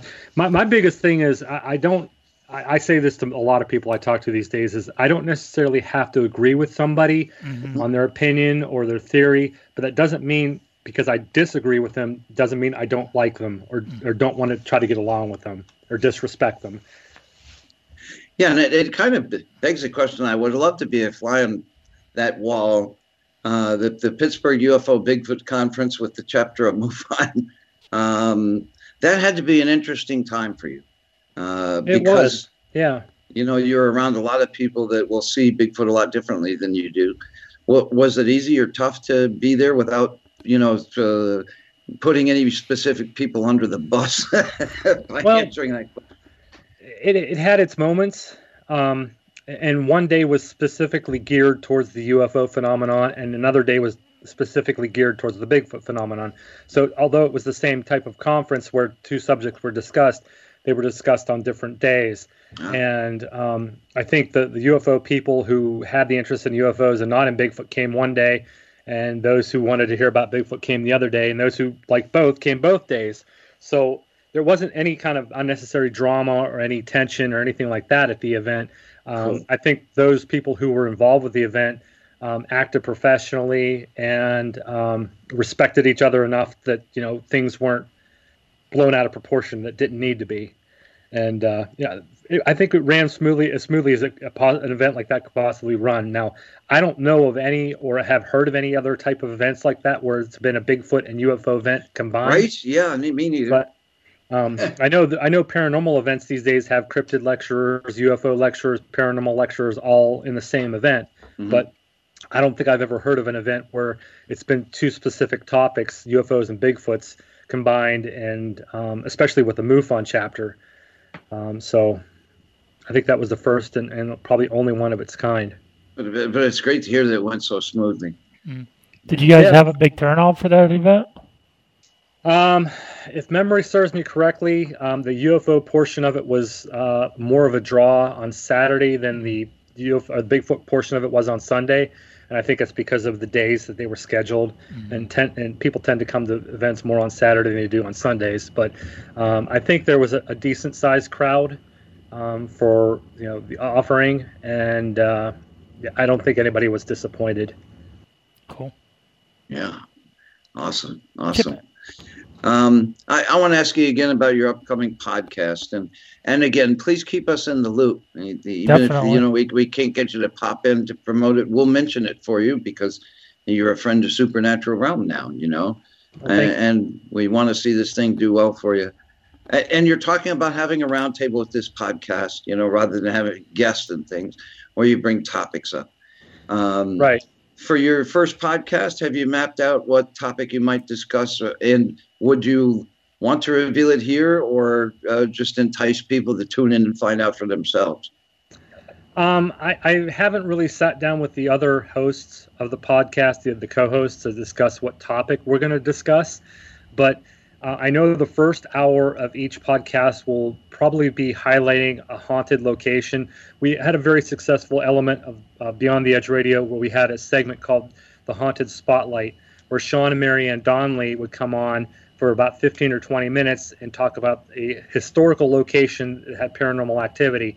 Mm-hmm. And Marianne would discuss for about 10 or 15 minutes the history of the location and some of the players who were involved. And then we'd wrap it up by talking about the paranormal aspect of the location, some of the haunted claims. And I think the first hour we're going to slow that down a little bit so we can dig more into the history, the people who were involved, the players, and that sort of thing, and then have the roundtable discussion about the paranormal activity. And then the second hour we'll pick a topic, whatever comes to mind. I know there's several topics I want to discuss, like the Bridgewater Triangle up in Massachusetts, and I'd like to talk about the Skinwalker Ranch out in Nevada. Oh, yeah. And some of these locations, like the Chestnut Ridge in southwestern Pennsylvania, some of these areas that seem to be a magnet for supernatural activity. Right, yeah.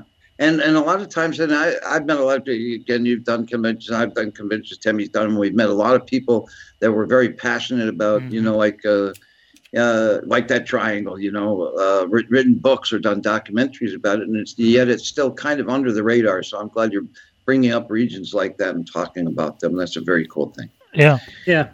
And speaking of players, there was a guy on General Hospital named Sean Donnelly. He was a player, he was a ladies' man. I remember him. We actually met him, the actor who played him. Cool. Yeah, we got invited onto the set, on our honeymoon and met him. So you can tease Sean Donnelly when you see him on my behalf. Okay. Hey, Chip, we could even, promote his podcast on this show, on this network as well. Yeah, absolutely. Well, thank you guys. We're family here. Look, we really respect the fact that there are people out there who are earnest in what they're doing, and we like to highlight people like that because we try to be the same way. If we can't be true to our word or keep our integrity in the way that we're trying to represent truths or, make these mysteries a little less mysterious, then who are we, right? So, you're part of our family here, and we'll make sure that we plug it. Yeah, we plug it for you. Well, thank you guys, and thank you, Tim, for asking about the commercial spot for the Pennsylvania Bigfoot camping adventure a few months ago that I recorded. Thanks for promoting that. I appreciate it. You're welcome. Yeah, any other events that you're doing in the future, be sure to send me an MP3, and I'll be sure to promote that as well. So. I appreciate that very much. Yeah, I learned not too recently ago. I learned that if you try to be something you're not, right, you can lose a lot of friends, and people can end up hating you. Mm-hmm. So it's best to be yourself. And try not to impress people. Try not to be something that you're not. Just be who you are. And the people who love you will flock to you and stay with you, and they'll remain your friends. And the people who don't, that's their problem. Yeah, exactly. Indeed. I agree wholeheartedly. Yep. But we're passionate in our truth, and people will take it how they take it. Exactly.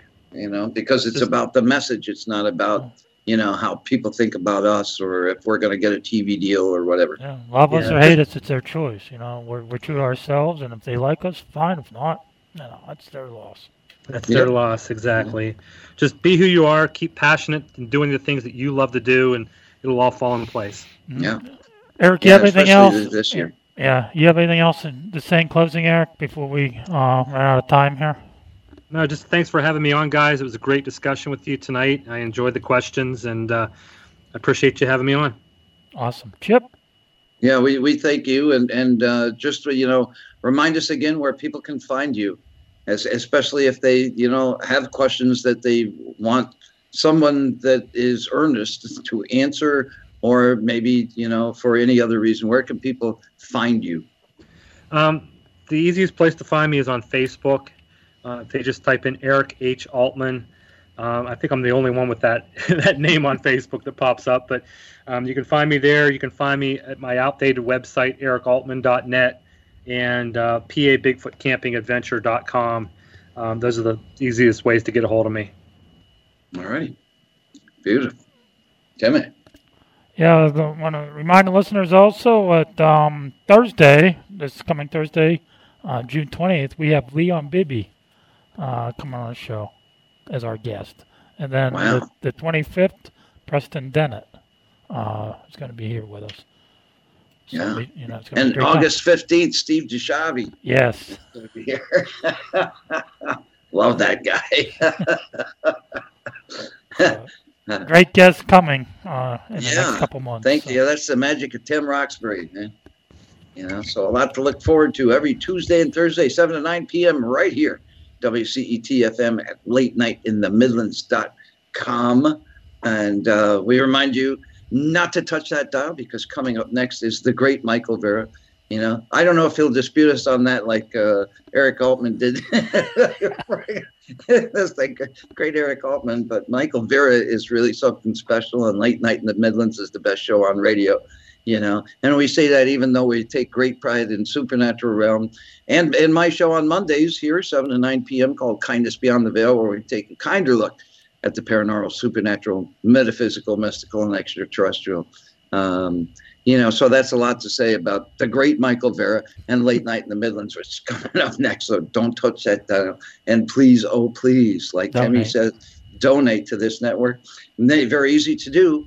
And be sure to tune in Thursday when we have Leo Beebe right here on the Supernatural Realm on www.latenightintthemidlands.com. Good night, everybody. God bless, and have a great Tuesday night. Good night.